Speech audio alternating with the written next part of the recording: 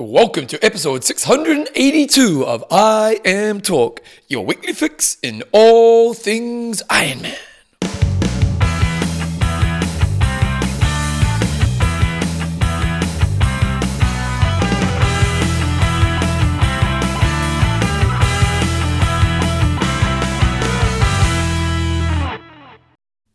Rightio, team, welcome along to episode 682 of I Am Talk with Coach John Newsom, Bevan James Oz. How you going, mate? Pretty good, Bevan. Started with a yawn. You're starting with a yawn. That's not a good start. It's not a good start. Just telling me you bought a new mountain bike? I have got myself a new Cube mountain bike. Makes such a difference having a decent mountain bike compared to the hunk of junk I was on before. Where'd you get the old one from? The warehouse? Hand-me-down. Just a hand-me-down. Borrowed from a mate. It wasn't quite the right size, and yeah, so it felt good. Are you gonna go downhilling? Not too much. It's a hardtail. It's not a downhiller. Would you go down to mountain bike park? No, I'd go down there once. So we've got the mountain bike park Bevan's talking about is directly next to his place. It's got a chairlift and all that sort of stuff, proper downhilling. No, it doesn't appeal to me that much. I'd still come down there if I was heading that way, but downhilling... Because you can get the chairlift, or you can just drive it right up to the top and come down for free. You can. And I've never done it. I've walked. You can run up it to the side, and we've done it a few times, but some of the trails, oh my God. You just think, how does anyone live through that? I know. Like absolute craziness. Anyway, I'm Talk is proudly brought to you by Extreme Endurance, your Lactic Buffer, Generation UCAN. Oh, I tell you what, if you want to get some great nutrition, check out Generation UCAN. You can also get the promo code IAMTalk for 15% discount of any of their products. John, let's name some patrons. Joe, the Mighty Ray Harwood. We've got Mike, Man of Many Faces. It is, You've got May of Many Faces. Thomas. And Martin Wally Waite. Wally Waite. There we go. And this week's show, we've got some news. We've got a hot topic of the week. We've got a great interview with a lady called who? Meredith Dole here. She's an ultra distance athlete. You got some good insights both into ultra racing, Ironman racing, nutrition, and generally what she does with her life. Winger of the week, statistic and questions and answers at the end. John, big weekend over the weekend. John's, are you now? If you don't want to know the results, fast forward 20 minutes. Yep, it could take a while. So we had the ITU World Championship finale. So World Championships for age groupers, finale for the ITU circuit. So as Bevan said, if you don't know the results, and it is worth a watch, both the men's and females race. Was it good racing? Yeah, really good racing. So if you don't know the result, fast forward a little bit. We'll go girls first? We will go girls first. The females, actually they did. Normally you have the females race and then the males race afterwards, but this time around it was the males first and the females second. We'll start with the females, and they were finishing at sort of, I think it was like 6 o'clock at night or something. So beautiful evening of racing, beautiful day of racing. Was it light still? Still light, yep, but the sun was certainly dipping down. Amazing day. The venue was in Lausanne, Switzerland. Awesome course. The swim just looked stunning. The bike had 2 hills every lap and really tested the field. And the run had a hill in it as well. And it came down to really good breakaway, and they were just laying it down. My prediction that Flora Duffy was going to break away and kill them all didn't quite eventuate, although she did pull the pack a lot on the bike. Didn't have a great run, so just too tired. Yeah, she's just on the comeback. Okay. So she'll another year, if she gets a year of running back under her belt, she'll be right in contention.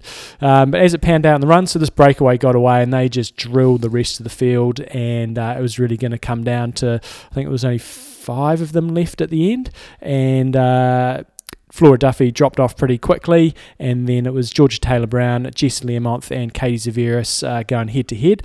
I was kind of thinking Georgia Taylor-Brown might have it. She's shown some really good running form this year, but she got dropped towards the end.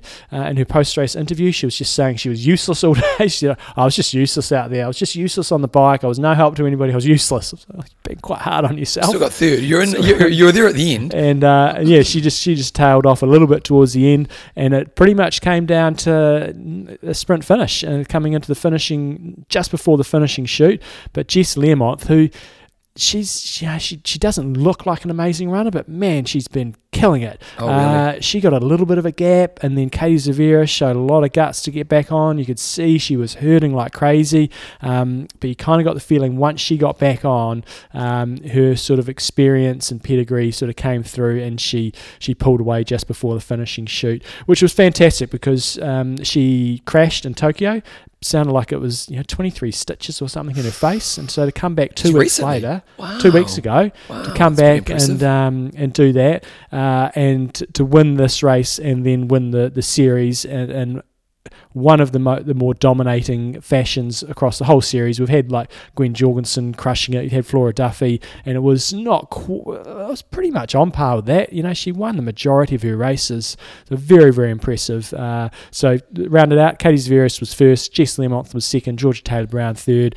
Rachel Clammer had a great run to come through into fourth, and Flora Duffy was fifth.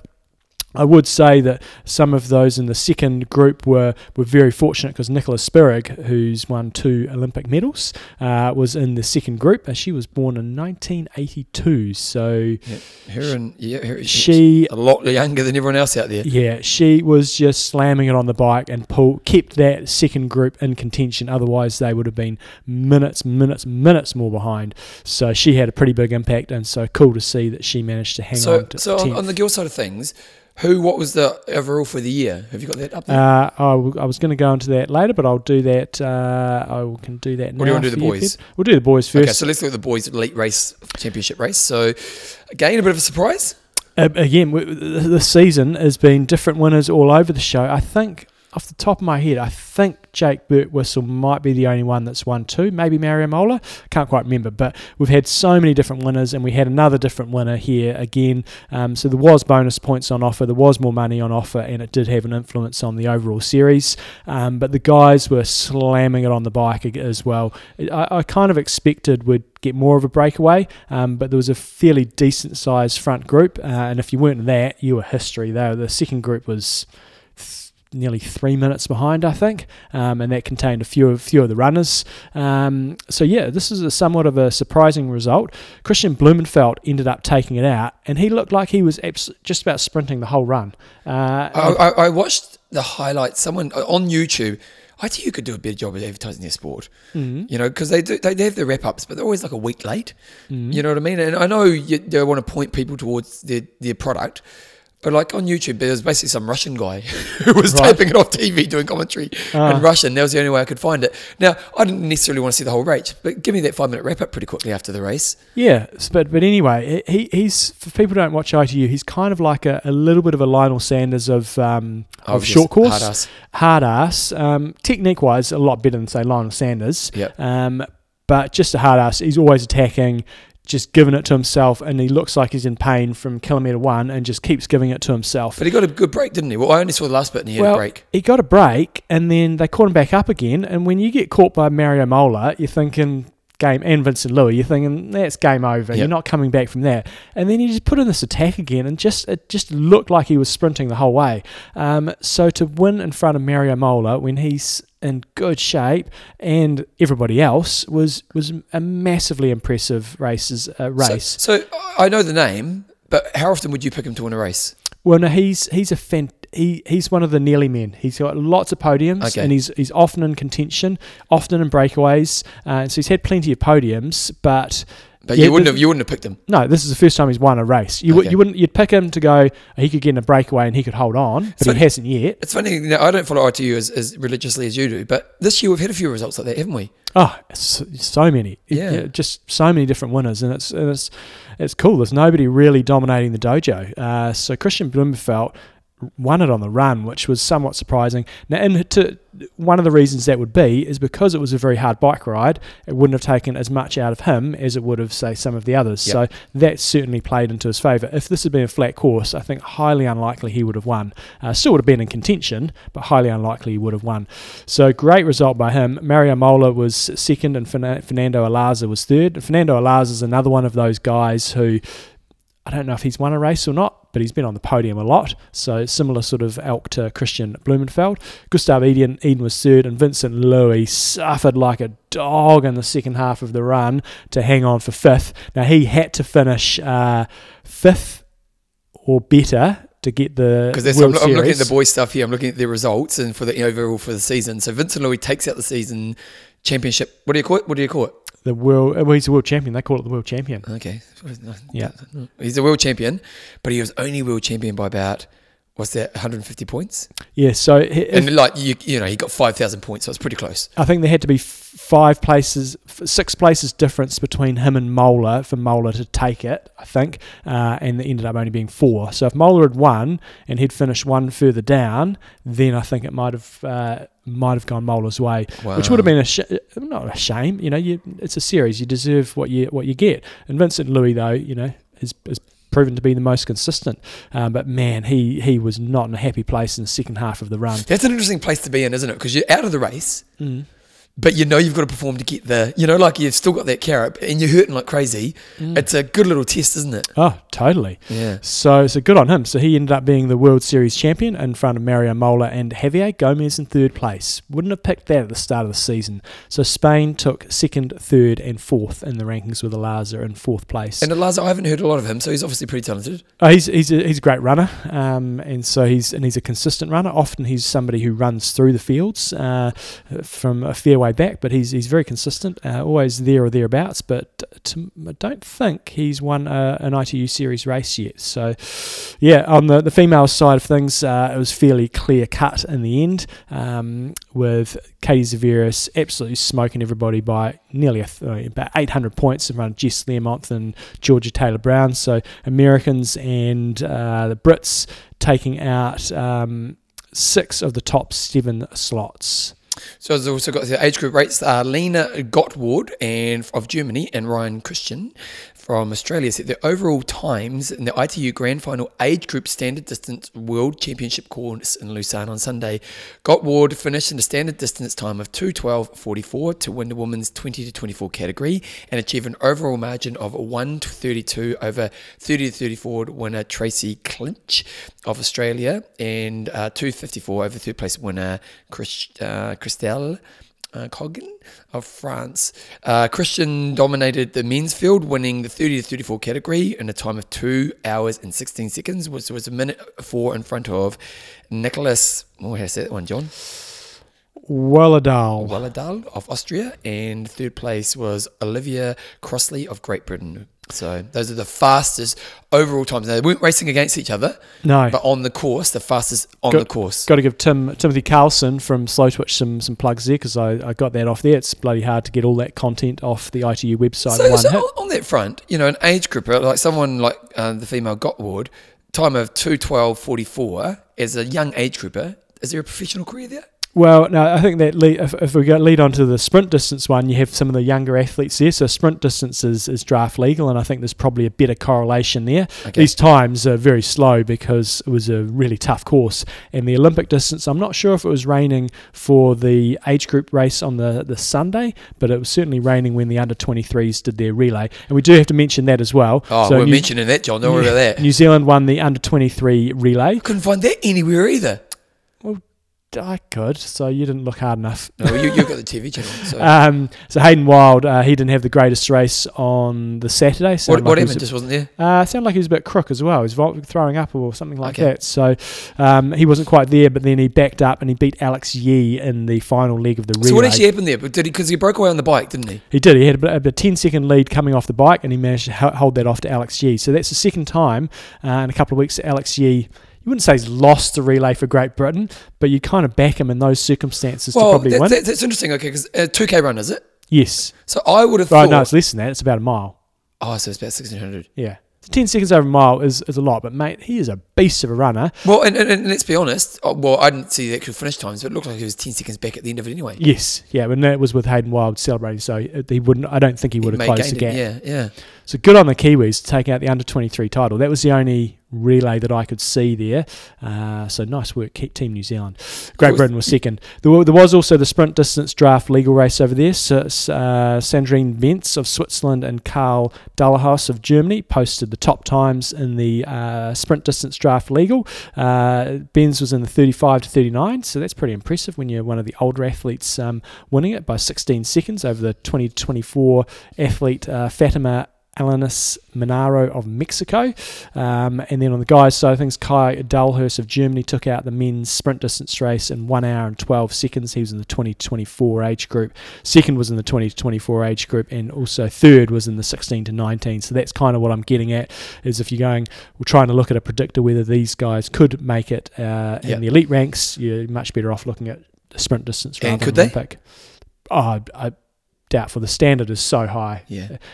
The standard between the World Cup athletes and the ITU series is pretty significant. You see guys winning World Cup races, which is second tier, and then nowhere in ITU races. Well, but whereas an Ironman, a top age group can turn pro. Maybe not going to be an Ironman winner or non-Kona winner, but you do see many of those top age groupers go on and have some kind of athletic career and as a pro. We've got a great email through from Carl Barksdale.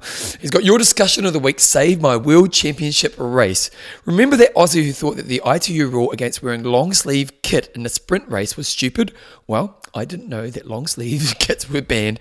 I heard the podcast and ran down and bought one of the extra suits at the triathlon USA team had available, and I was able to compete. Good thing I got 14th place. Well done. That's pretty awesome, isn't it? It's very solid. Otherwise, I would have been standing at the sidelines watching, literally listened to the podcast on the flight over, and made it to the beeline straight down to the USAT headquarters at our hotel, and was first in line for one of the remaining emergency racing kits.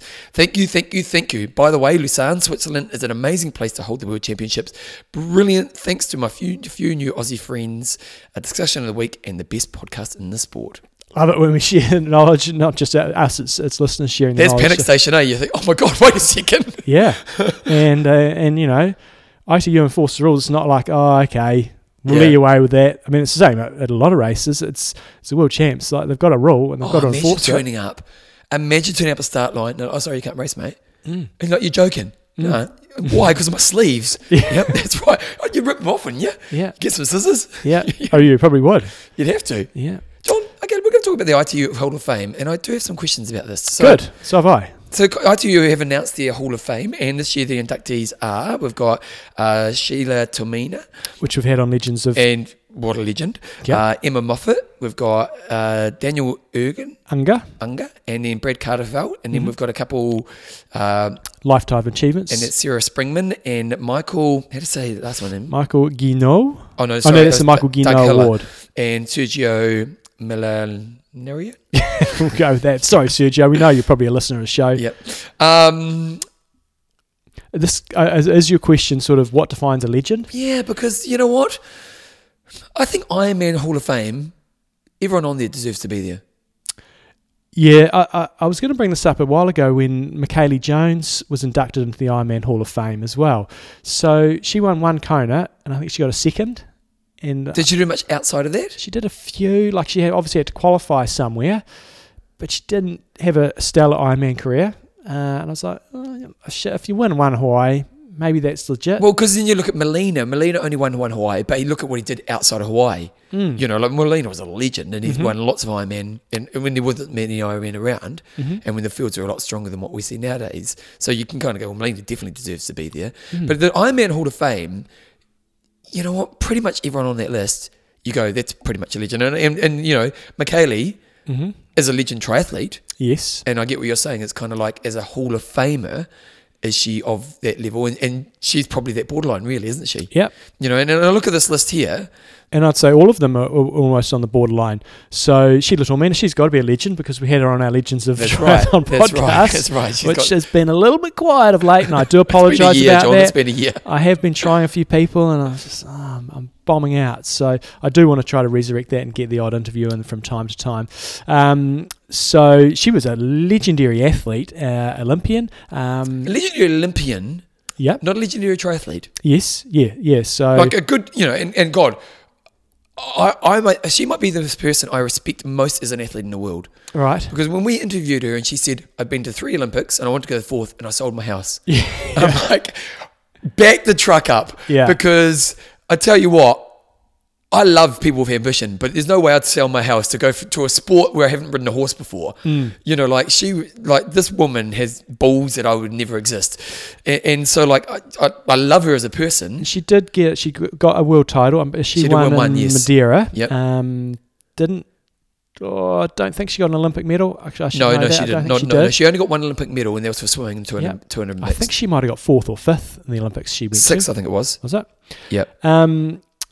So I'd say, again, when you've won one world title, is that legendary status? Emma Moffat, she was a long time consistent athlete, 2-time ITU world champion and Olympic medalist. So not a dominator, but you know, when you've got 2 titles and you've got an Olympic medal, I think you're probably getting in that realm of. I mean, geez. But to me, that's kind of on the border. Yeah.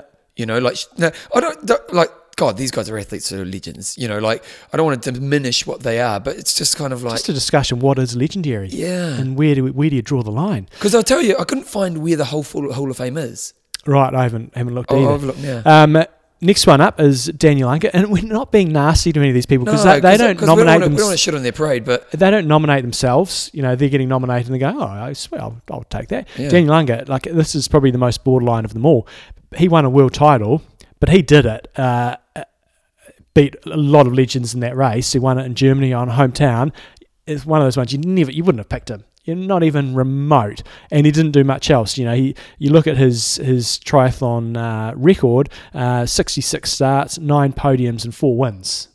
And one of the and I don't think all those 4 wins are not World Triathlon Series. I think he had one on the circuit, and the other ones are more sort of. So would you put Faris Al Sultan in our Hall of Fame? Probably due to the fact that he had. Did he go third? Did he go third, second, first? He definitely was on the podium a couple of times, and he was always top 10. And he's won, and he won Germany, and he would have won other races as well. So yes, I probably would have. Daniel Unger on the men's. Again, it depends what your criteria is. He won a world title, didn't do much else, but world title. And that was back when it was a world champs was a world champs. But so what you're saying is, if you win a world title, you're guaranteed into the Hall of Fame. Well, I think that's what they're saying, and I think that's what Ironman is saying as well, in terms of who they've inducted. Yeah. And the last one was Brad Carterfelt, and he probably falls into the same basket as Emma Moffat. He was not a dominator. He had plenty of wins, and he was always there or thereabouts.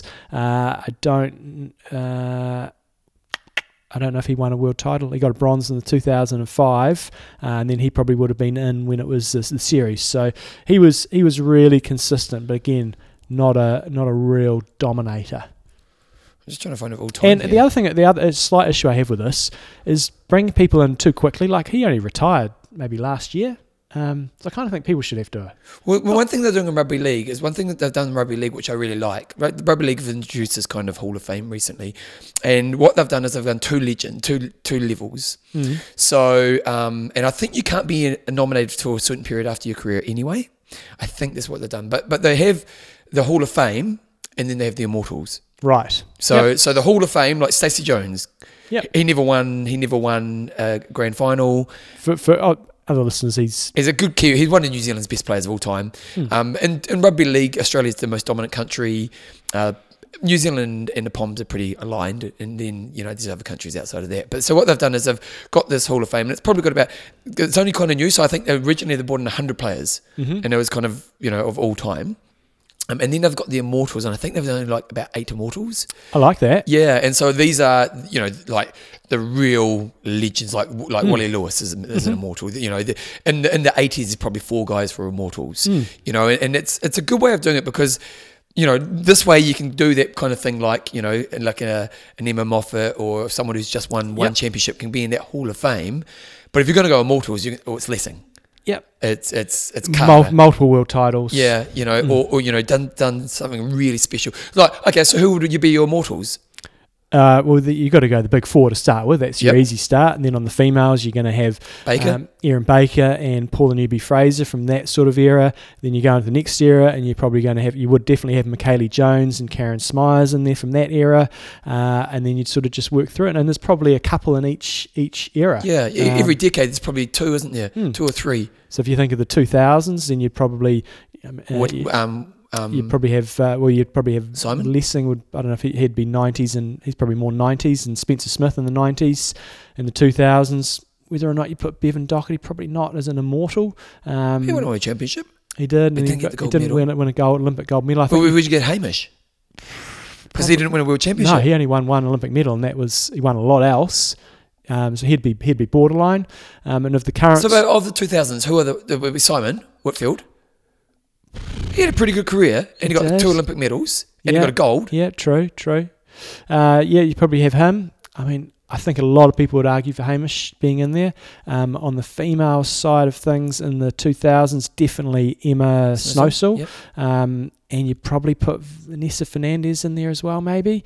And then their current crop. Was the Brown Alistair? You'd have the Brown. No, you don't have Alistair as an immortal. You'd have Brownlee. You'd have Chrissy.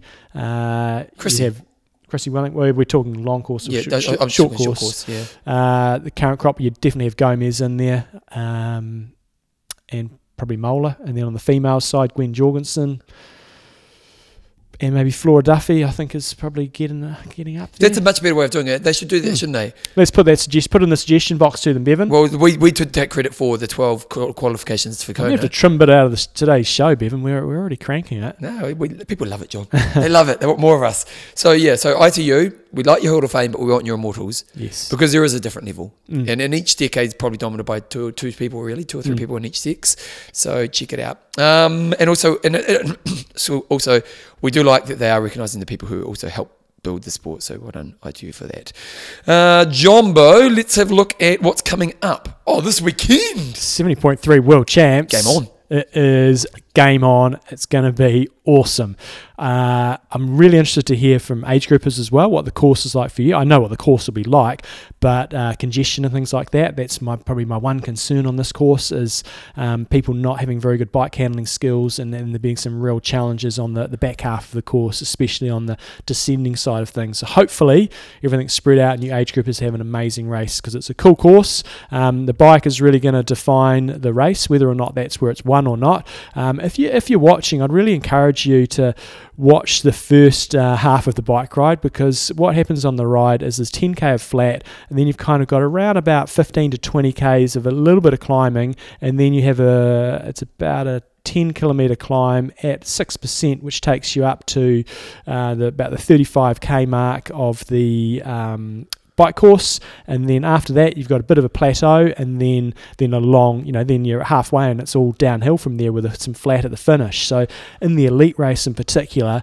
I think we're just going to see some guys just going ballistic and just going, we've got to get to that halfway point, and then after that, then we'll see where we're at. But I think that may not be the winning or losing of the race, but regardless, if you have a big lead there, the toll that part of the race takes is going to be very interesting. So I'm fascinated to see how this unfolds in the elites. What time of day is it going to be on here? It'll be late into the night for us, but we'll be able to see a fair amount before we go to bed of the bike ride if you have a late one. It's interesting if you look at the previous results.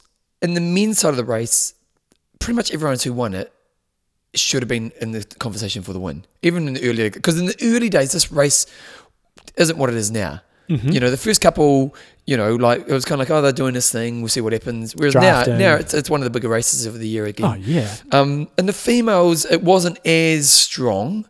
You got a couple winners there who maybe weren't as dominant in the sport at that time, but now this is the race of the year, isn't it? Oh, absolutely. And you've got to applaud Ironman.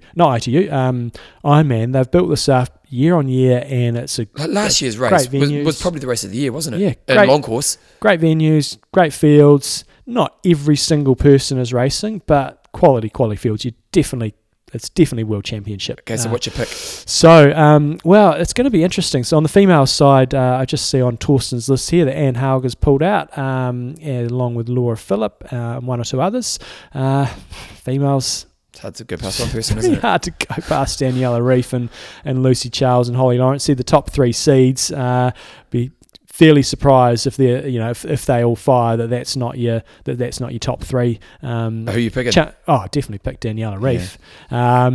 But anything can happen. Lucy Charles pushed her last year, but if they're all on fire, that's the order I'd expect, is Daniela Ryf. Whether or not Holly Lawrence can get on top of Lucy Charles or not, I'm not sure. And then the rest are going to be still be some amazing racing for the rest of them for the following positions from 3 through to 10. But big field, 57 pros, females race, and then the men's you've got another 60. Okay, in the men's race we've got Brownlee's racing, Gomez, Blumenfeld, Canute, Eden, Sebastian Kienle. So again, I think Torsten's seedings are going to be. Patrick Langer's racing.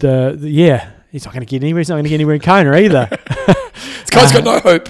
But you've got a lot of the European athletes that may otherwise not have done this race if it hadn't been in Europe, but they're over there training. It's a good time for Kona, regardless of the result. It will be a good training day for them in a very competitive field. So guys like Andy Dreitz, Andy Bucherer, Josh Amberger, Patrick Langer and Bart Arnott's, can't see those guys being in. Amberger might be in contention, but I can't see those guys matching the short course athletes. Who are you picking? Brownlee's a mystery, isn't he? Well, I want to pick Christian Blumenfeld, but I just think he must have gone so deep last weekend, and whether or not he can turn that around. So I'm actually going to pick Gustav Eden from Norway to take the win. Oh, back it up. Where'd that come from? Oh, he's a pretty strong ITU athlete, and he got fourth or fifth at the weekend. I think he got fifth. Is either fourth or fifth anyway. Very strong athlete. His predicted time on Torsten's ratings there is 1:10 on the run. Just one of those another hard-ass Norwegians. So I wouldn't be surprised to see him winning it. So I would pick either one of the Norwegians, either Blumenfeld or Eden. But there's that question mark, have they recovered from last weekend? So you're not going to go Gomez? The Gomez, I think, too tired?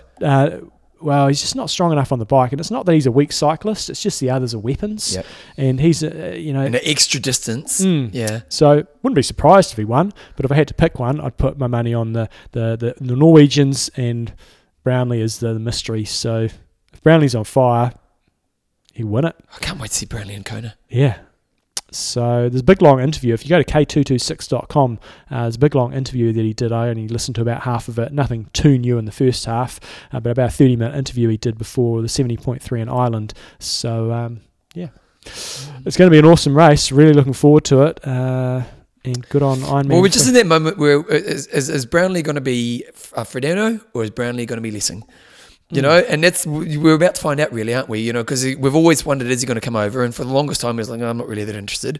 And I think maybe he's realising his ITU career is, Well, he does discuss that in the interview. I kind of agree. His ITU career is gone ski, and I don't know if it's he can't accept it or... It's hard to be... Remember Mike Pigg? It's hard to stop being Superman. Yeah, and he started discussing this in this interview, and, just... going to another Olympics is pretty cool, and he was sort of talking about the mixed relay as well and the potential of two medals there. But he hasn't shown anything to me. And would you put him in the mixed relay team? Like Alex Yee's going to go in front of him, isn't he? Well, Alex Yee would be probably your choice for anchorman, but it'd be between him and his brother. So, and you got to say his brother's. Well, right now. Yeah, I don't know. It's a tricky one. It's a fascinating in his career. Like God, let's. Think of immortals. This guy's an immortal, no doubt about it. Unbelievable, freakish. But this is a really interesting moment to watch his career right now because Kona. Now we'll give him the pass this year because he is just going along and he might not be he might just be learning the race. But there's a lot of expectation on those shoulders. If there was a bet at the TAB, so that's our betting agency over here, of who's going to be leading at the 5K mark of Kona, I'd put a lot of money on Brown. Oh, you think he's... Yeah. Well, that's the thing about him, because he's always been an aggressive racer, hasn't he? Yeah.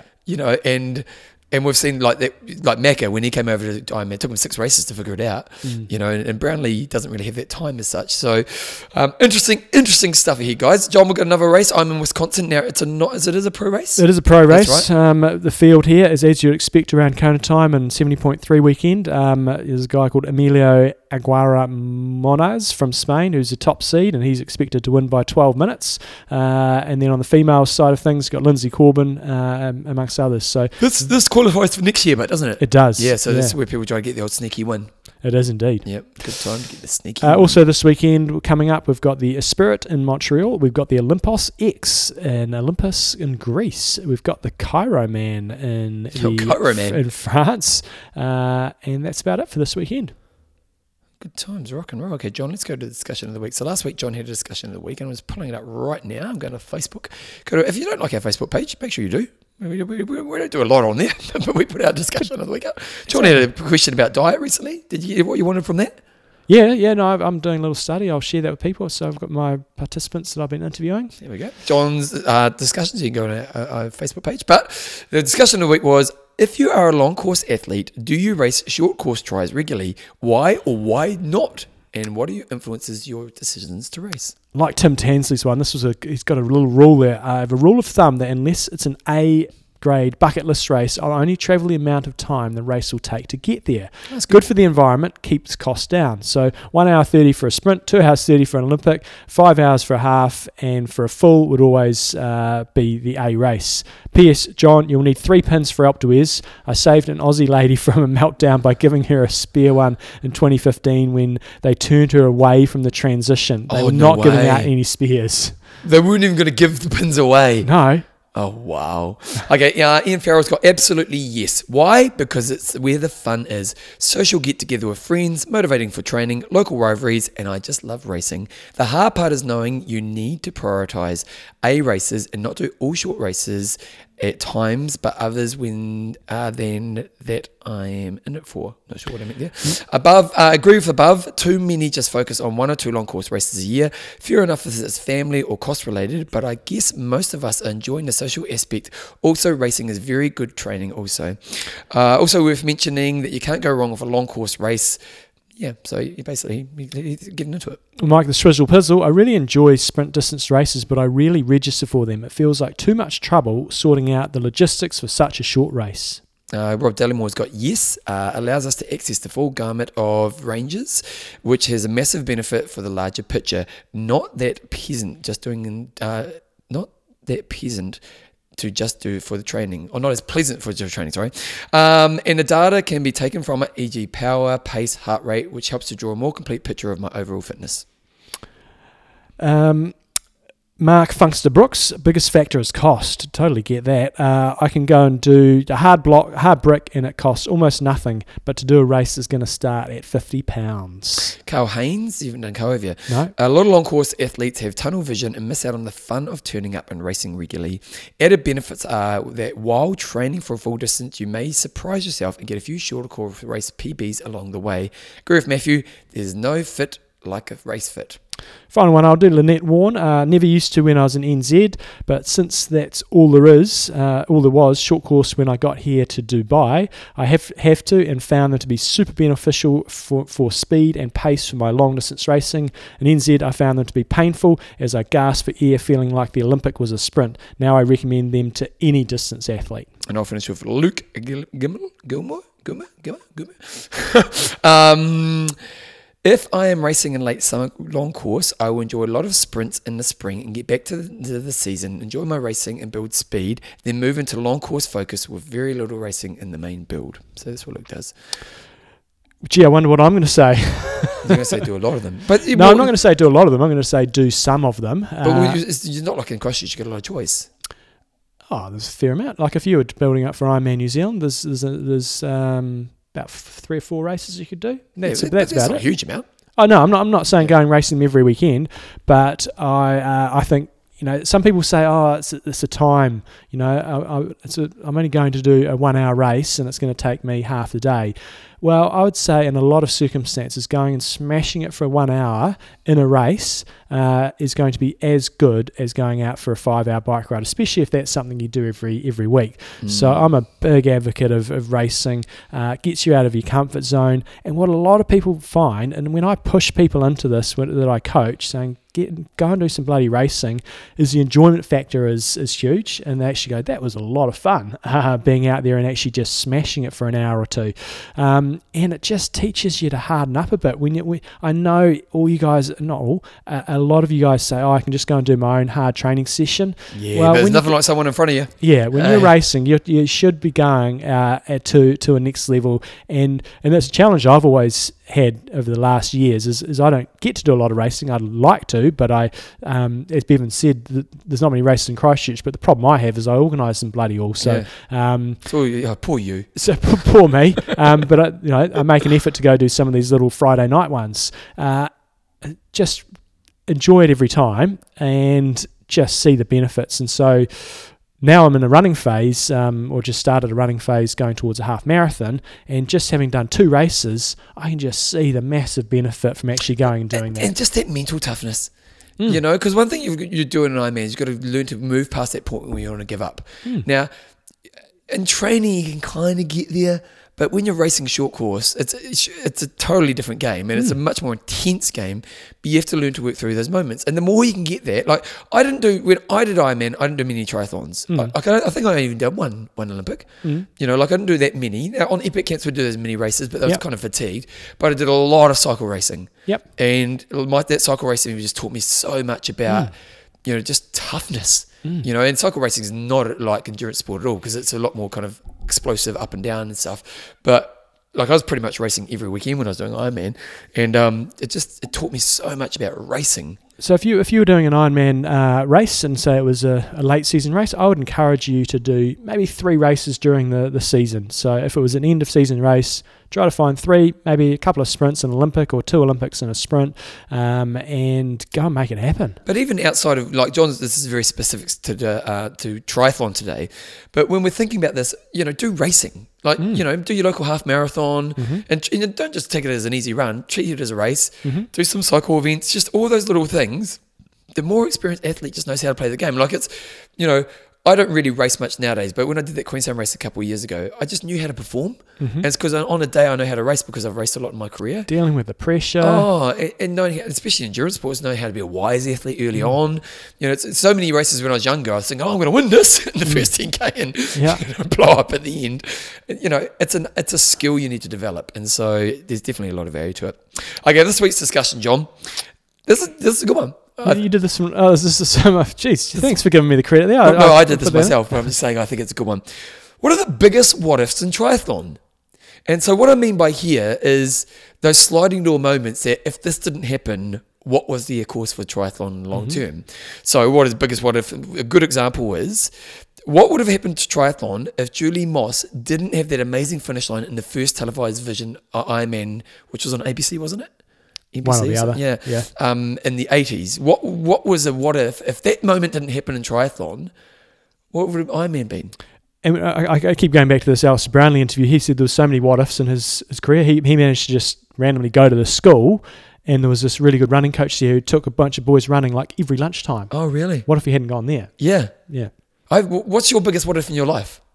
What if I hadn't been coached by John Hellmans, basically? Really? Because that... Not necessarily the coaching that he gave me, which was great, but then I got introduced to the Hong Kong sort of setup, and then I was into that. And then from that, Gordo met me over there one day when I was out training, and that opened up a couple of other doors. And so that was, probably the big what if. Well, probably not so much John Hellmans. What if I hadn't been swimming at the pool that I was swimming at, and there was a triathlon squad that I was able to transition straight into? And if I'd been swimming at a different club, wouldn't have known about it, and probably wouldn't have... got into the sport. For me was when I sort of started getting into fitness, I was going to join a world gym because I was into weights for rugby league. I was going to get big for league, and so I was going to join world gym, and it was a no-brainer. But Stephanie, my daughter's mother, she went to Les Mills and she never went, and so it was going to be cheaper. And me being the tight ass that I am, John, I'll go to Les Mills. Like, what a moment that means to my life. Like imagine if you didn't like. Wow. And so what we want to think of is, in triathlon, what are those moments that, because what happens if Julie Moss didn't get on TV? Would have Ironman been what it is today? Oh, totally. So what are those what if moments for triathlon that have been throughout time? So come up with those. Jumbo, we've got an interview coming up. Brought to you by who? By Generation UCAN. So the UCAN products are powered by Superstarch, a unique low glycemic complex carbohydrate that delivers steady, long-lasting energy with no spikes and no crash, and keeps your blood sugar steady. Triathletes use it all over the place. I've used it myself. Lots of people report avoids GI distress, bonking, and improves body composition, along with minimal or no sugar. If you want to get a discount and try it out, check out generationyoucan.com/shop. Use the promo code IMTalk15. And then we've also got, for other listeners around the world, generationyoucan.com. That's for America. Australia, generationyoucan.com.au. Canada, smartperformancenutrition.ca, and New Zealand, superstarch.co.nz. That promo code will work all of those, so go check it out using the promo code IMTalk. Now, John, just on this, that discount code will work at all those different websites. Correctamundo. Good stuff. It is available elsewhere on Amazon, etc. UK listeners can get it from there or elsewhere. If you want to get the discount, make sure you go to their website. Yeah, so check it out. Now, the interview, John, who we got on? We've got Meredith Dole here, and we're going to do an intro before we start chatting to her, so here she comes. Here is Meredith. Record. Okay, guys, we're going to have a really interesting interview for you today with somebody called Meredith Dole here. She's run in excess of 81 marathons. 12 of those have been in Ironmans, 10 have been double marathons. There's been a bunch of ultra ones. She's done all sorts of crazy races as well in terms of ultras. Been to Kona and lots of other iron distance races all around the place, and ultra triathlons. So she's certainly got the long distance bug. So we're going to chat to her about that amongst other things. So welcome along to the show, Meredith. Thank you very much. Thanks for having me.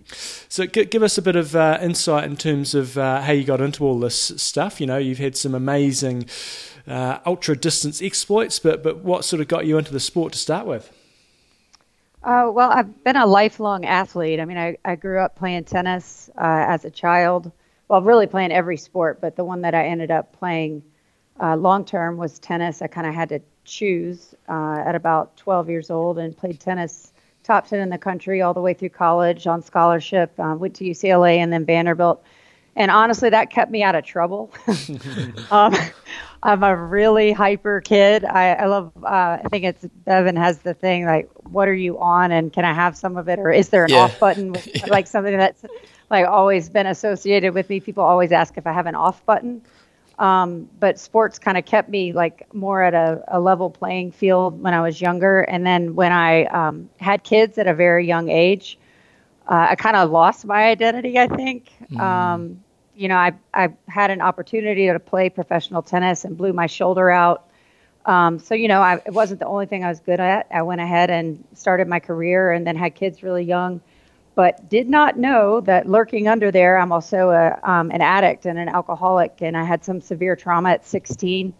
I was raped at 16 and did not tell anyone. So not having any kind of, you know, treatment for that or telling anyone about that ugly addict and alcoholic reared its head very young, not having sports either. So ended up, after a lot of therapy and trying to get myself straight, you know, I ended up, you know, turning to running and turning to triathlon. So that's how it happened.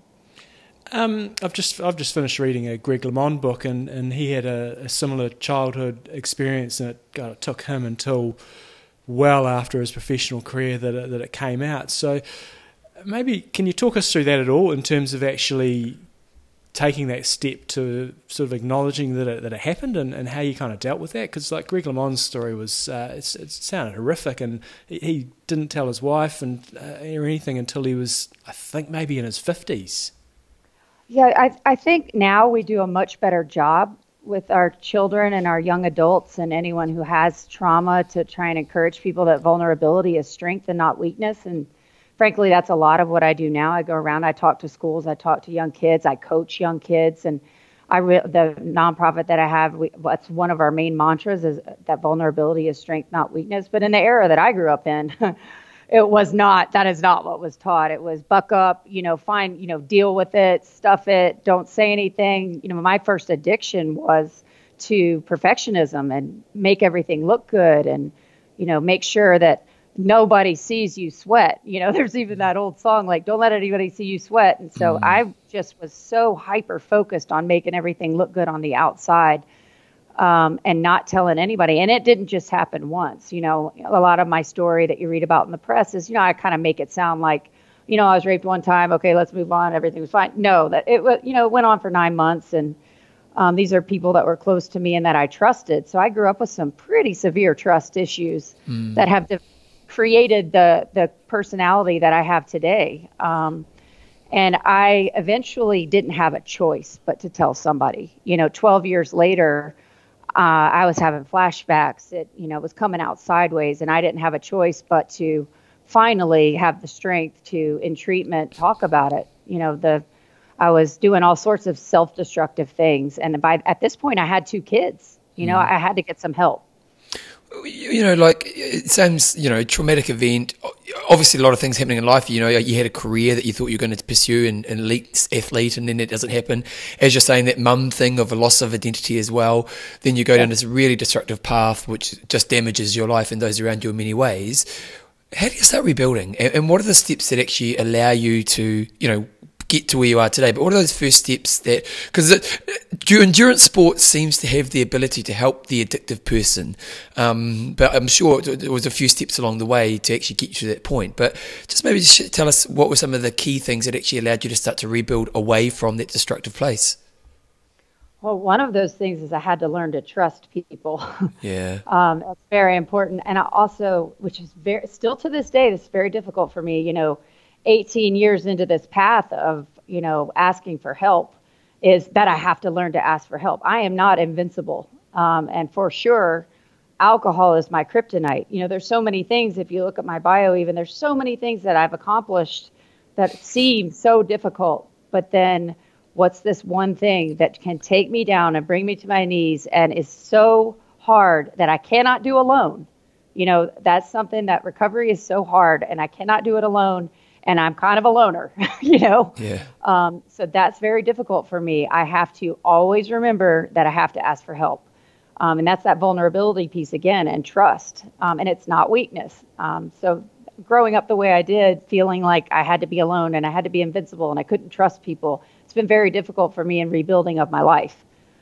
And it's actually quite a good metaphor for a lot of endurance athletes, because obviously there's all types of personality in endurance sport, but when we think about the general kind of stereotype, it is that kind of A type of personality who wants to prove themselves a bit to the world, and does think that they'll kind of do it by themselves. And they, a lot of endurance athletes particularly can kind of wake up a little bit isolated because they have kind of gone down that path too much.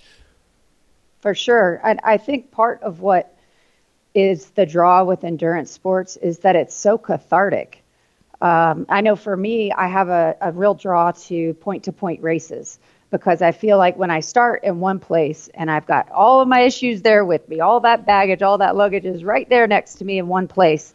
And then with each mile or each step, I feel like I'm shedding something and I leave it there. So when I choose a race, I intentionally often choose a race that's point to point, like Badwater or like the Brazil 135 or even Ultraman, where you're leaving something, and you're having this grueling battle with yourself mentally. Ironman is that way. I love the people at Ironman that are finishing in 17 and a half hours. They're my favorite people. I always am at the line waiting with those last finishers, because that's a true battle of wills. Those are the people that are really fighting with themselves to finish. It's amazing. I mean, I cry every time. It's amazing. Because they're really fighting with themselves, and those are the heroes that are out there. I really believe that. So you said you've sort of gravitated towards the ultras and Ironman and quite a lot that are longer than that. Did you dabble around with shorter stuff where it's punishing yourself over short distances and trying to get as fast as possible, or did you kind of go straight towards ultra, and were there many other appeals to it for you? Yes, I'll be honest. I think a marathon fast is more painful than anything. Yeah. I really, it is really hard. And I have every respect for the people that are running. Well, the mile really fast is so painful. These guys that are running, 3:48 or 3:53, it's just insane. That's extremely painful and takes an athleticism that I cannot fathom. But a marathon really fast is grueling. And I don't even know what really fast is, because I'm not saying I've run a marathon really fast, but really fast for me hurts like hell. It hurts to me worse than a fast 50 miler. Because in a fast 50 miler, I have me in my head, and I can, even if you fall apart, you can always get it back. If you fall apart in a marathon, you're really pretty much toast. You've lost your time. Even if you have to go to the bathroom the time you want, you're done. In a double marathon, you can probably get it back because you've got a matter of hours, So I've always really, really a pipe dream of mine, and I still would love to try and do it, is to go under 3 hours in the marathon. Shoot, I'll take under 3:10. And I was training for that last year and got pneumonia, and even the training is painful. So yeah, I would like to dabble in that still. I would still love, pipe dream to try and win Badwater, because that's really painful too. But these things all the stuff goes round and round in my head. But yeah, I'd like to do the really fast stuff still. The interesting thing about your athletic background is you come from a very skills-based sport. Now, I know there's a lot of endurance in tennis, at the elite level, but it's a very skills-based sport. And if we look at running and endurance sport, there's skill there, but it's definitely not the same type of skill as tennis. So what changed in your approach to being an athlete from being an elite tennis player to being an endurance sport athlete? I'll tell you one thing about tennis, though. It is the most mental sport there is, besides swimming. So when you think about Ironman and you think about Ultra, it's extremely mental. It's 90% mental, and the other 10% is all in your head. And once you're at a certain skill set in tennis, it's very much the same way. The people that do very well in tennis are extremely good mental athletes. Because you have to be out there a long time, and you do have to have a lot of endurance, especially in women's tennis, because sometimes the points are forever, Yeah. So you have to be a good athlete to have the endurance to play. I used to try and keep people out there forever in the heat, because if I could, then I could usually win, even if they were a better player. Bit of a rope-a-dope strategy. Yes. No, that was always my game. Like if I could keep them out there long enough and, go to 7-6 in the third, I could usually pull it out. But as far as the switching to running, I ran when I was younger. I ran just for, for fitness and tennis. One thing I do find in triathlon is the bike, I think, is a skilled sport. You have to know when to gear. You have to have coordination and gearing. You have to know when to sit, when to stand, when to, I find that there's a lot of rhythm between tennis and cycling. I have some other good friends, like Kelly Philnaw was a tennis player. I don't know if you know Kelly, but she's a professional Ironman triathlete. And she's a good crossover tennis Ironman athlete. And then we've talked about this, and it's kind of the same rhythm in a lot of ways with swimming and tennis and cycling. So it's kind of an interesting switch. So just if you think back to your early events, especially some of your longer ones you did, what have you kind of learnt between now and then? What probably more focus on the ultras, because we've got a lot of iron distance athletes listening. But from those early ultras, what sort of mistakes did you make that you've learnt a lot from? Well, one of the mistakes I made a lot, even both Ironman and Ultra, my nutrition was a disaster. I really was. I had no idea what I was doing. And one of the things that I was doing, for those of you who don't know me, I was doing back-to-back Ironmans. So when I qualified for Kona at Ironman Texas, I wasn't trying to qualify for Kona. That was a warm-up for me to be doing. I was just there to do it, just to kind of warm up, because I was going to be doing France, Austria, and Switzerland 3 weekends in a row. 3 countries, 3 weekends, 3 Sundays in a row. So I was just like, I better just drop into Texas just to make sure I'm on point. And unfortunately, I threw up the whole run. I had threw up once on the bike, and then I threw up the entire run. But the good news was it was really, really hot. So a lot of people were really sick. And I just happened to be less sick or do better in the heat than most people, because, that's why now I do, things like Badwater, because I'm really good in the heat.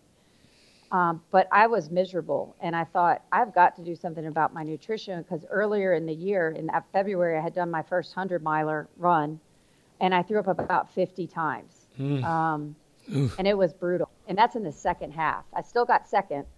But I was like, what if I didn't throw up? What if my nutrition was good? What if I, didn't have all these nutrition issues and I didn't feel terrible? Maybe I could have won the thing. Maybe I would have won overall, not just been like top 7 overall. Maybe I would have done even better at Texas and not just qualified for Kona, but like maybe been top 5, So all these things were going through my head. And I also knew that I was about to undertake something extremely difficult, doing France, Austria, and Switzerland 3 weekends in a row. And then 4 weeks later, go to Ultraman, Wales, Ultraman UK. So nice. I was really I mean, honestly, I was very scared that I was going to be so sick that I wasn't going to complete it. And I'm not the kind of person who doesn't finish things. So someone told me to contact Bob Siebehar, who's an amazing nutritionist, dietitian. He was at the time the Olympic triathlon nutritionist and dietitian. So I did, and he was willing to work with me before I left for Europe. And he said he never does this, but he was going to go ahead and change the entire way I eat to be metabolically efficient. He recommended that I try Generation UCAN, which I had never heard of at the time. It was still a fairly new company. This was 2011. And we changed everything, like literally scrapped everything to be metabolically efficient, to switch everything to UCAN. And by the time I left for France, we had me, not eating a lot of grains, trying to just, eat kind of paleo and all UCAN on the bike. So what I had been doing before was I was having 250 calories an hour, and I like 120 and 5'8". Yeah. 120 pounds and 5'8". So I was throwing up like crazy. He switched me to be 75 calories an hour, and that's really low. Was that pretty much exclusively UCAN, or did you have anything else? Nope, all UCAN. Nice. So at this point, I have been all UCAN ever since, and I have never thrown up again. And I've done a lot of racing since then. Since then, it's about 4,000 miles of racing, if you include all my triathlons too. And I've never thrown up again, thanks to UCAN. I mean, I honestly was ready to stop racing. I was so miserable. So I did Badwater and never threw up once in 30 hours. And what about the practicalities on the day? We had Matt from UCAN on a couple of weeks ago, because often people try to think about their nutrition on the day and how you actually carry it all. So how do you sort of make it work for you in terms of having everything on board for the bike and then obviously on the run as well? Do you carry it on the run, or maybe talk us through the practicalities on say, Ironman race day? Well, the good news is that because I don't need a ton of calories an hour, I break it down so 75 calories an hour is broken down where I actually take it all in at once, because UCAN is so gentle on the stomach that I use the protein kind. I like the vanilla and the chocolate, it's now vanilla cream. So when I mix it, I take a handheld, and I only need the handheld once every 2.5 hours. So I will put it somewhere, or I'll either carry it down my back. During an Ironman, I typically have it either midway through the course. On my bike, I have it on my bike, obviously. Yep. And it's the protein kind enables me to, that way I don't get hungry. So if it's got a little bit of protein in it, I cannot handle gels or anything like that. Those come up too. So on my bike, I have 2 of them in the back, water in the part in my aero bars, and then in the center part I have another one, so I carry 3 on the bike. And all of those have a protein one in there. I don't usually take all of them, but I carry all of them.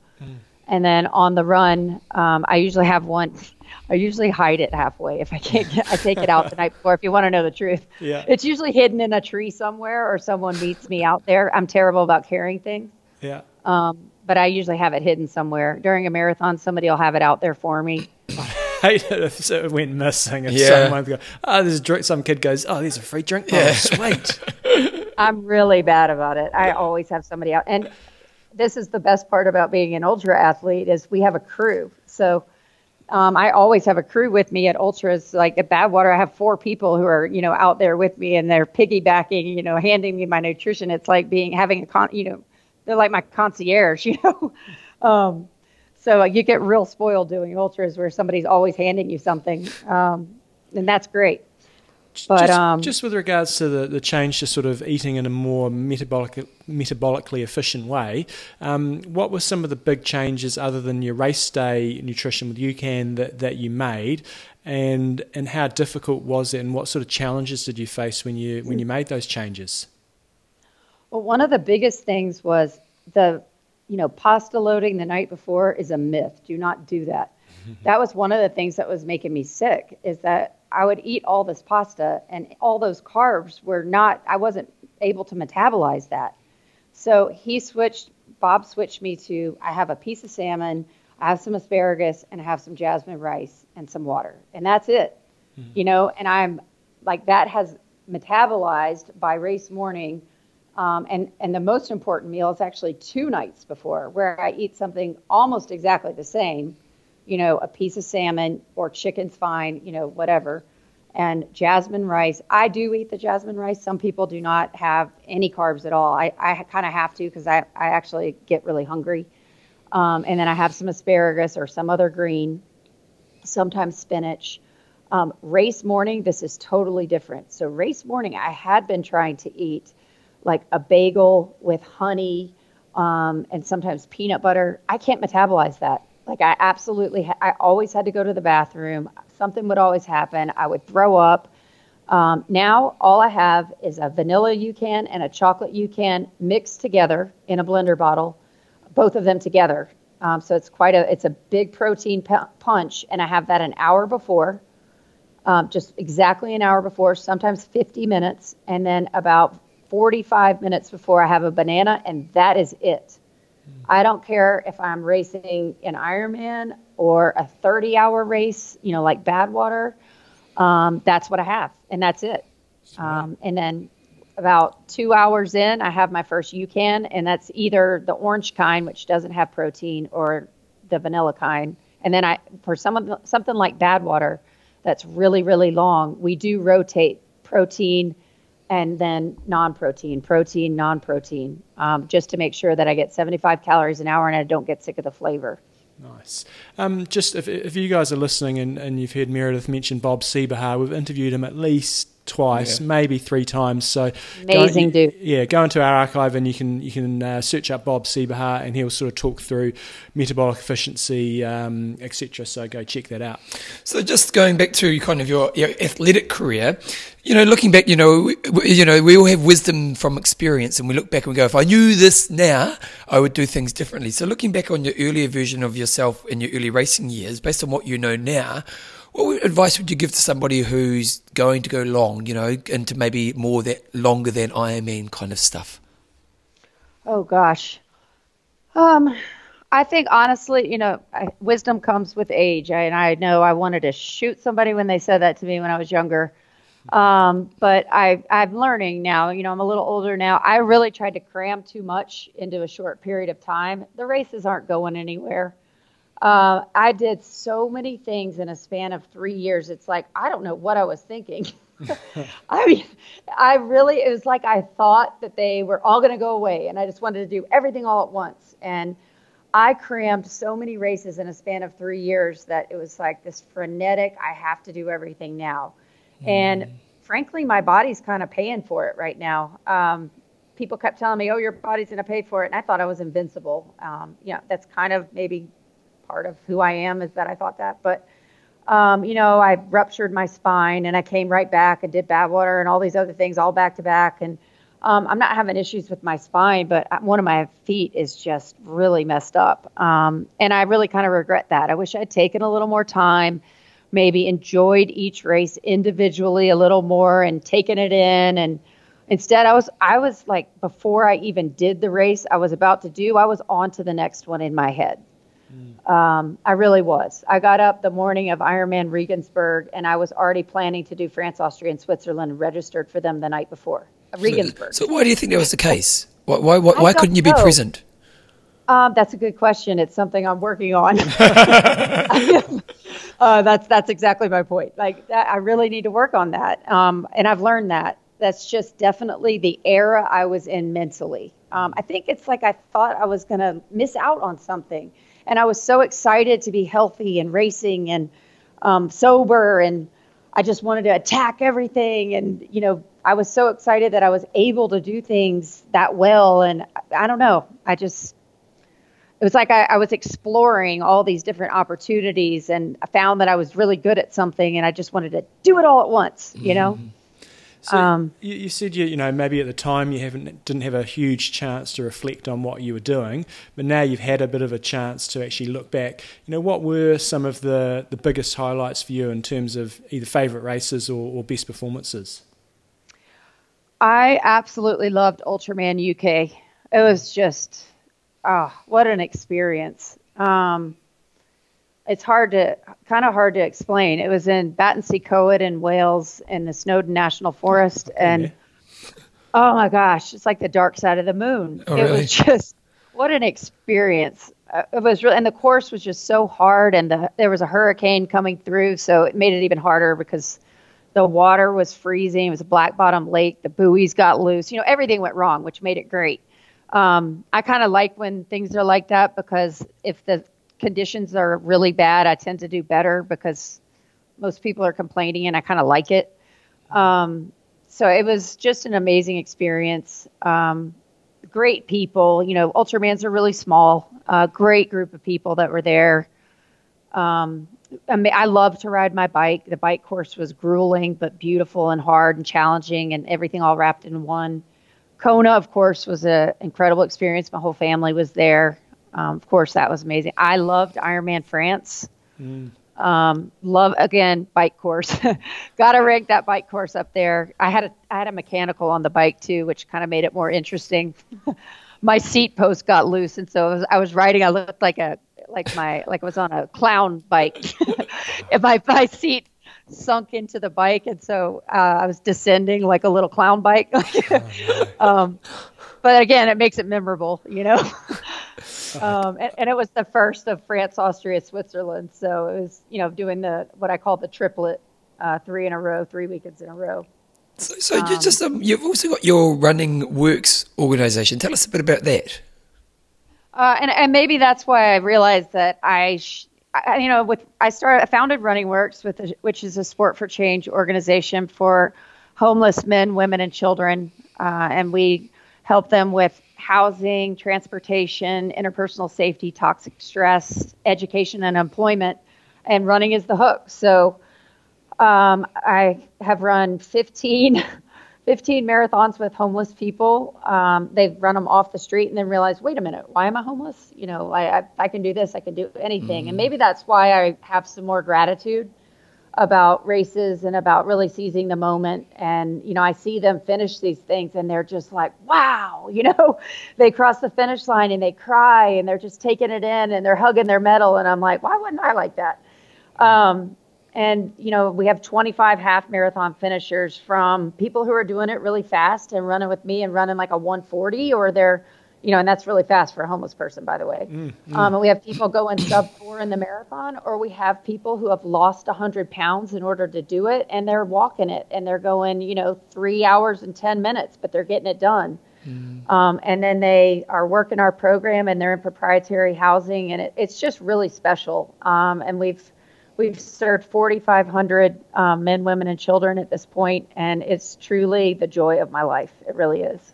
Whereabouts are you based with that? We're in the Carolinas, so we have 6 programs throughout the Carolinas, but that's exactly the size it needs to be, because we could have 100 programs in the Carolinas and still not scratch the surface with the number of people we could help. What have they taught you about being an athlete that maybe you wouldn't have never known until you've done this? I think Ironman taught me this too, and I believe this, like truly, if you set your mind to something, anyone can accomplish anything. Standing at the line, watching some of the people that finish these Ironmans in 17 and a half hours, or my friend Andre Kalick, who has, no legs all the way up to the hip, who, did the Brazil 135 with me and is the Ironman world champion for amputees. People can do anything. It just takes attitude. And some of our homeless people come in and I'm like, do you want to run with me? They're like, no. Like, you want to earn a free pair of shoes? Yes. Oh, and really? then, they'll need to, they'll lose 100 pounds and they'll go from dragging their pants around and not even be able to hold up their shorts when they first start. And that's one of my guys who now he's run 3 marathons, one at 4:10 last year, and he could not run a step. Now he stopped smoking, he stopped drinking, he's in housing. He's a miracle. He really is. He's got his mental health under control. It's taught me really everything I know about life and sports. It's truly the biggest blessing in my life. So guys, you can go check it out at runningworks.org. Other than obviously people donating to your program to help you, is there any other way that people that are maybe in your area can help, or what are the options? Oh, yes. You can, if you follow us at Running Works on Instagram, at running_works on Twitter, or go to runningworks.org. There's tons of ways you can help. If you're in our area, we volunteer at and compete in 30 races a year, which is a big part of our funding model. But at those 30 races, we have 50 and 120 volunteers that we're in charge of. So you can come volunteer alongside of us. Volunteerism is a core value for us because it's challenging the stigma associated with the homeless. So it's pretty cool. It's not just handing them a meal, walking away. You get to actually get to know them. And by the way, all of those marathon guys, they've all used UCAN to complete their races. It's pretty cool. Nice. Yeah. Excellent. Cool. They're all using UCAN, and that's why they finish. Brilliant. Awesome. Love talking to you. And you've had a very interesting journey, and I think we can all take a few tidbits out of that in terms of what we can apply ourselves. So appreciate your time, and keep up with the good work, and we'll look forward. Let us know when you crack that 3 hours for a marathon. Oh, I will. Thank you so much for having me. It's been a pleasure. Thank you very much. Pretty interesting interview, John. Was indeed. Done lots of stuff. I say this every time we interview an ultra distance athlete. It's a long way. It's not my cup of tea. It's a long way. 8 hours 54 is long enough for me. But I totally get what she's saying about those 17-hour athletes and stuff. I can't fathom being on my legs for that long, to be honest. Oh, you've done 17 hours at some stage in your life, haven't you? Not continuous. What's the longest you've gone? The longest was a 300 plus K bike ride. That was 11 hours moving time, so probably out there 12 to 13. Oh, you're weak. Yeah. You can't do 17. Exactly. It's a pretty phenomenal story, isn't it? And it goes back to that kind of the value of what our sport offers to life. Mm-hmm. Her story is pretty horrific, and part of her moving forward is to have this, and it's so cool to see what she's doing with her community around homeless people, because most people look at homeless people with a bit of a judgy eye, and see them just as a problem. And what she's doing is going, well, why can't we help these people? And as she's saying, it's not just, giving out food at a food bank. It's actually helping them transform themselves. And that's, a lot of us, and I'm one of these people, is that, endurance sport helped me transform myself in ways that, I never thought possible before I did it. You can give that to people who are living on the street. And like that guy she was talking about, what awesome stuff, and it's just that one thing of... There's so much value in giving back. Oh, for sure. So just awesome interview, and that was brought to you by UCAN. So John, if you want to get the discount, use promo code IMTalk. We listed all those different venues of different stores you can get it at. So check it out. We've talked about it many times. Great feedback on it as well. Great feedback. And it fits in with, as Bevan said earlier in the show, I'm doing a bunch of interviews with athletes that are following low carb, high fat diet. It's not for everybody, but what I consistently hear from those athletes is just that evenness that they have to their daily energy levels by not having all those sugar spikes, and Generation UCAN sort of fits in with that. When you're out there racing or training and you sort of have the highs and lows, this can really make a big difference. So check it out. John, you're going to ask me for a number, and this week I'm going number one wanger of the week. Who's the number one wanger of the week? Number one wanger of the week, Brent Johnson. Oh, he went for a lunch ride? Did he? He's done 27 hours and 44 minutes. He did 18 activities, 6 hours and 13 minutes of swimming, 16 hours and 55 minutes of running, 4 hours and 35 minutes of cycling. Comfortable victory for him this week in the Wanger of the Week by 1 hour and 42 minutes. So guys, I just looked through this list and I see lots of names I know. Arnold Silikov, I saw Tim Tansley, whose comment I brought up just before. So do go onto Strava and check out or just join our IMTalk group, and then you can compare yourselves against others, and if you make the top 50 or 100, you're in the chance each week to get your name read out. Brett Johnson's from... Brett Johnson, if you look at his photo, he obviously likes Top Gun, because he's got Top Gun in his photo, and then on his T-shirt he's got Maverick, nice. And then his kid, I'm not sure if it's a boy or a girl, but it's got Goose on the T-shirt as well. And he's from Whittleton, Western Australia. There you go. Well done, Brett. You are the Wanger of the Week. Okay, John, sponsor. Extreme Endurance. So you did your 10K race. Wait a second. I'm going to guess your time. So you were saying about 36. I said I'd be happy with anything under 36. Okay, I'm going to say, was it a good day? I'm going to say yes, it was a good day. 35, 33. Not quite. Well, funny you should say 35:33 or 35:30. And I'm not trying to make excuses at all. Is I said I'd be happy with anything under 36, and I'd factored in the course that we were running on. So this course, I'm pretty sure it's a wheel measured course, so it is actually 10 kilometres. So does your GPS watch say that as well? No, because it's a 5-lap course, which is basically 5 times a 1 kilometre straight, up and down. So sounds like a lot of fun. So you're doing 10 turns within, is it 9 or 10? 10, I think 10 turns within the race, proper U-turns. So that kills your speed, seriously. So I think I got 10.1 kilometres, but I'm pretty sure it would have been an accurate 10 because they're quite anal about these things. It was our Canterbury Championship race. So, and I looked at my splits, and you kind of see when you're running on the straights, I'm going at that pace, and that's quite a bit quicker than my average pace. So I did 35:55, so it's 5 seconds under my goal time. But I reckon here we go. Each of those turns cost you about 2, maybe 3 seconds. That's fair. So I would say I was probably about 35:30 in terms of actual pace, which is, I'm okay. So where did you get in the age group? I think second, but then when they do the medals and stuff, it was 35 to 50, so it's quite a big spread. So I got shafted there. But the interesting part of the day was I got the Andrea Hewitt sprint finish unleashed on me. Oh no! Because is she living here now? She's always lived here. No, but I mean, like, she's had winter here. Yes. Yep. So we ran together for quite a few of the Ks. She actually pulled away from me at one stage. I thought I was in the bushes. I thought, I don't know if I can hold this in, Bevan. This turtle is ready to get set free. And I was like, just don't fart. Do not fart. I seriously nearly stopped. And then I managed to bridge back up to her, and so we ran the last maybe 2 or 3 Ks together. And you had a turn about 100 metres before the finish line, and it literally is 1K almost straight line turn, 1K straight line turn, and I thought, I'm not going to sprint her because she's the leading female. It looked like a bit of a tool to start with, and so I don't think, especially if you sprint and then when you go across, you go in your face. Yeah, so I thought, Andrea, in your face. I was at my limit. I'm not going to sprint. Oh, wait a second, but you're making this as an excuse? No, I'm not making this excuse. I'm saying if I had chosen to sprint, I don't think she picked it up and cranked it. Oh, really? I would not have been able to match it. Okay. So she beat me fair and square. No problems there. Yep. But it's one of those days. Time was pretty crap. Earlier in the year, so that's an average of 3:34. I did a 15K race in April, averaging 3:30, so quite a bit quicker. Yeah.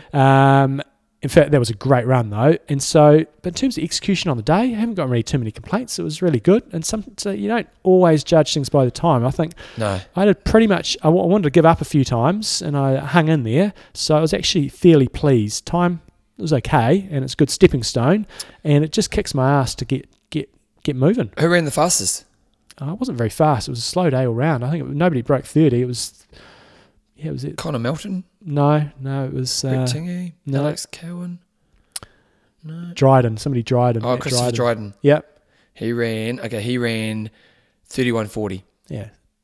So he told me he lost about 2 seconds on every turn. Yeah, I reckon he was probably right. So anyway, that was good. So I guess what does that mean? We're talking about a sponsor, Extreme Endurance. The difference for me, so the weekend before I went and did a park run and ran a hard 5K, and then the next day I ran for nearly 2 hours. I was KO'd for the week. Oh, really? I was gone burger. And that's going into this 10K. I thought, I don't know what I've got going in here.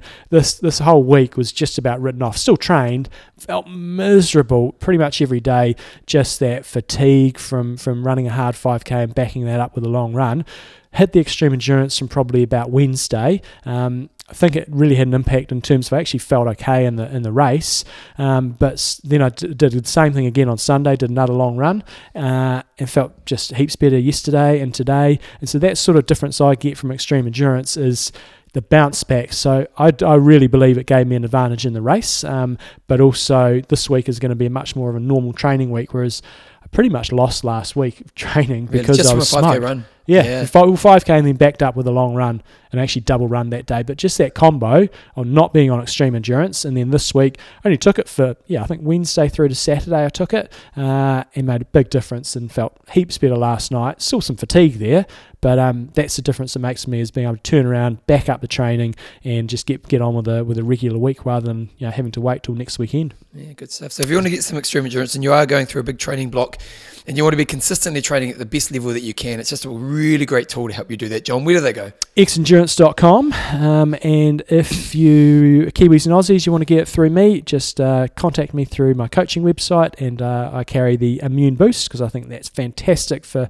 staying healthy, and just your standard extreme endurance. I don't bring in all the other ones, so just the shipping to New Zealand it doesn't work out for me, but you can get it all from xendurance.com. Okay, check it out. John Stadstastic. It's fantastic. Okay, the mountain snail sent through this one. Long he's got here. I've never heard of him, but Robert Karas, a Polish guy, broke the double Ironman world record last weekend, 18 hours, 44 minutes. That's amazingly quick he's got here. Can you do his accent? Can you do John's accent? No, I cannot. I can't do a Pommy accent to save myself. John's a Pom living in New Zealand. He also holds a triple Ironman world record. It might be interesting to get on the show sometime. Well, this sort of got me looking here. Here we go. And so I went on to the what is it called? The International. Oh, it's just a Wikipedia here. No, I've got a different link. I went off International Ultra Triathlon Association, and they actually had a Facebook page, and then so I was able to check out all these different stats. The race that this guy Robert Karas, a Polish guy, did at the weekend, it was a 10-lap swim in a lake for 7.6 k's. It was 116 laps of a 3.1 kilometre circuit on the bike, and then 52 laps of a 1 mile circuit on the run. Great for getting your aid and your support and stuff, and I know most of these races are like that, but it's just must be mind-numbing. He basically did 2 9:22 Ironmans. Yeah, which was great. But also at the weekend, there was other records. So he broke the double record, and then Norbert Liefenegger, he beat the double decker record. So that's doing 20 iron distance races in a row. I'll go through that in a second. And then also we had Eva Hurleman set a new world record for the females decker day record. So I'll just go into those in a second. So just to confirm, that first fella, he did 20 Ironmans. He started with Norbert Liefenegger from Austria, 241 hours and 36 minutes. This is you do an Ironman a day. He opened up with an 11 hour 20, and then he was really consistent at 12 hours plus or minus 10 minutes for pretty much all of them. He had a 1:12:35, but the rest were all bang, pretty much 12 hours just under, and then then he had a couple of 11:44, and the last couple he slowed a little bit to a 12:20 and a 12:36, but holy smokes, he did that. And there was a couple of other guys there was 6 guys that did 20 in a row. Wow. This was at the Swiss Ultra 2019. And then on the female side, Eva Hurleman from Switzerland, she did the 10-day one, and her times, she started out with a 12:08, went to a 13:24, and then kind of hovered around that mid-13s, and then faded to sort of mid-14s when sort of the last 3 races. So some crazy long-distance racing happening over the last little period. Oh, absolutely crazy. It's hard to comprehend, isn't it, John? It is indeed. Oh, excuse me. Did that burp come through? Burps, you got hiccups. It's all happening today, mate. Finally, the only sort of other question and answer we had today, not so much of a question. If anybody going to Kona next year, the masseuse we use on our Epic Camp Lights over there is Juliette Nicino, and you can check out Body by Juliette. Hold on, let me just make sure I get that right, because bodybyjuliette.com. Fantastic masseuse. She's on the Big Island. You won't find any better. So check out bodybyjuliette.com if you need a massage. If you great smile. Great smile. Yeah. Love it. To me, great smiles worth a weight of gold. Fantastic. You know, a smiley person? Something about a smiley person I like. Jumbo, let's talk about our patrons. Adrian Projectile Berry. That's a good one. And then we've got Chris Jetstream Doherty. Yep, he was over on our road camp the first year we did it. I think it was first year. Oh, yeah, Chris, he was lovely. Yep. Yeah, I remember Chris. He flies fighter pilot. It's a fighter pilot. Yeah. And then Carl Hooker Trout. good trout. We had some good names today. Oh, we're on fire, John. John, if you guys want to get a nickname, go to www.iamtalk.me and you can become a patron of the show. And when you donate your money and you're going to contribute to the show, we give you a cool nickname. You get a gift, and you're going to draw to win a trip to Kona. And we got an email from someone this week saying, we'll talk about this when they give the nickname, but they're going to give the kids left birthday presents to become a patron. I was like, that is gold. So when they give up, we'll get a good nickname for that one. John, if you want to get some coaching from John, go to coachjohnnewson.com. If you want to check out my work, go to bevanjamesisles.com. I've got an interview on my podcast with a leadership specialist next week, so you can check that out. Other content, age group of the week, cool websites, other feedback, just email iamtalkpodcast@gmail.com, and you can also get the show emailed to you by going to our website, www.iamtalk.me, go down the bottom, put your details in, and each week I just send you a show out. John, your goss. My gosh, I think we talked, I got a new mountain bike. That was a big highlight for my weekend last weekend, and managed to... Would you ever do a mountain bike race? Does the Pioneer appeal to you? Yes and no. Yeah, I mean, it does. Yeah, I would like to do it, but I'd like to do a lot of things. Yep. It's not a burning ambition. I'd like to do an exterior race, possibly, but yeah. Would you do a motor tape? So possibly. Timing-wise, doesn't really help me. It's in just before the Sea to Sky Challenge. So I bought a mountain bike last week. That was pretty cool. But I did manage to really ungracefully fall off it. It was not... Back it up. I felt 101, mate. 101. And again, not making excuses. It's my own fault that I fell off. But what happened was I was in Bottle Lake, which is where I did it straight after this 10K that I did. I thought, this will be a good chance. Go out on the bike. It's a cool little course, and I can go check it out. But I came to this intersection. I wasn't sure which way I was supposed to go, and then I realised last minute I'm supposed to go right. So I went to unclip. And I hadn't had my mountain bike shoes since Christmas, and I clearly hadn't done the cleats up tight enough, or hadn't re-tightened them. So they're just, when you put something on the first time, you tighten them up nice and tight, and you really should go back a little while after and just tighten them up once they've had a little readjust. And I hadn't done that, so I got to this intersection, and then and I couldn't clip out. And by the time I realised I couldn't clip out, I'd already started leaning my bike, and I was leaning to the right, and I was like, oh, shit. Did they all fall to the side trick? Fell over to the side, a little bit down the bank, and so then my bike's on top of me. Oh, wait, so you fell down the bank as well? Only a little bit, like just down a small bank, and then... But my foot's still locked in, and I can't unclip because my bloody cleats come loose. So what do you do? And so I'm like, do you have to take your shoe off? Yeah, but you can't reach on it because your bike's sort of on top of you, and some guy rides up and goes, "Oh, you're all right." And I said, "I'm fine." I felt like saying, "Can you please just go away and just leave me alone?" And I'm a cock. Yeah, and I eventually managed to get my shoe undone and then sort of scampered out of there. But that was, I felt such a dick. Oh, that's like when you first go on a road bike and you go to stoplights and you fall off. And it might hurt, but the real hurt is the shame. Oh, yeah. The shame is the real hurt. So that was a lot of fun, going out for a little mountain bike ride. And yeah, got the next round of the JD Duathlon. We've been looking at the long range weather forecast. 10 days out, Bevan, looking good. Your strategy is, it goes long range, 10 days out is real. Changes, don't trust it, and it comes back to the long range. It's changed. So we had that change. I checked this morning, and now it's forecast to rain. Yeah. So, shit. Where's it this weekend? This weekend. So I'm waiting for that change to happen again later on in the week. Bevan, what's happening in your world? Well, we had our Epic Half Marathon on the weekend, and Saturday or Sunday? Saturday. Both days were stunning. Yeah, and the weather gods were on our side there. It was actually perfect. We couldn't have got a better day. So we had that. What have I been doing, Jumbo? I've been getting to my weights, I tell you. Got a training partner now. Oh, nice. Tell you what, you need a training partner when you do weights. You know, you need a training partner, I reckon, for most things, really. But when you do weights, because you need a spotter. So me and Sully were doing weights, and we're killing butt there. So Sully is your spotter. Bloody Belinda might start joining you as well. She likes Sully, doesn't she? She loves him. Yep, there you go. So we tell her Sully and I push weights together. Yeah. So that's good. Had the family over for dinner.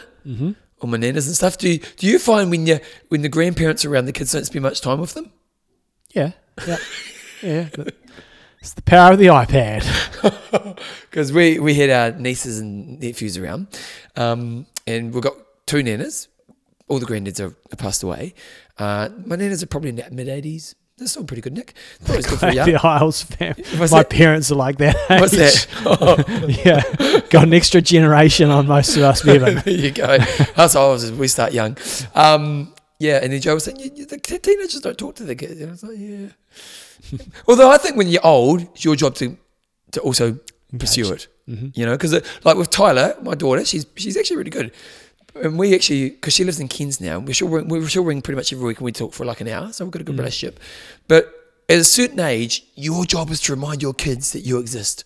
You know, you're going to hit that soon, John. You're going to hit that soon. You're going to realise, actually, I'm no longer cool. That's why we're doing a renovation to our house, so we can get away from the kids on the other end of the house. So they can be with their friends. Yeah. And you're like, how's the renovation going? Oh, we're just waiting on some pricing.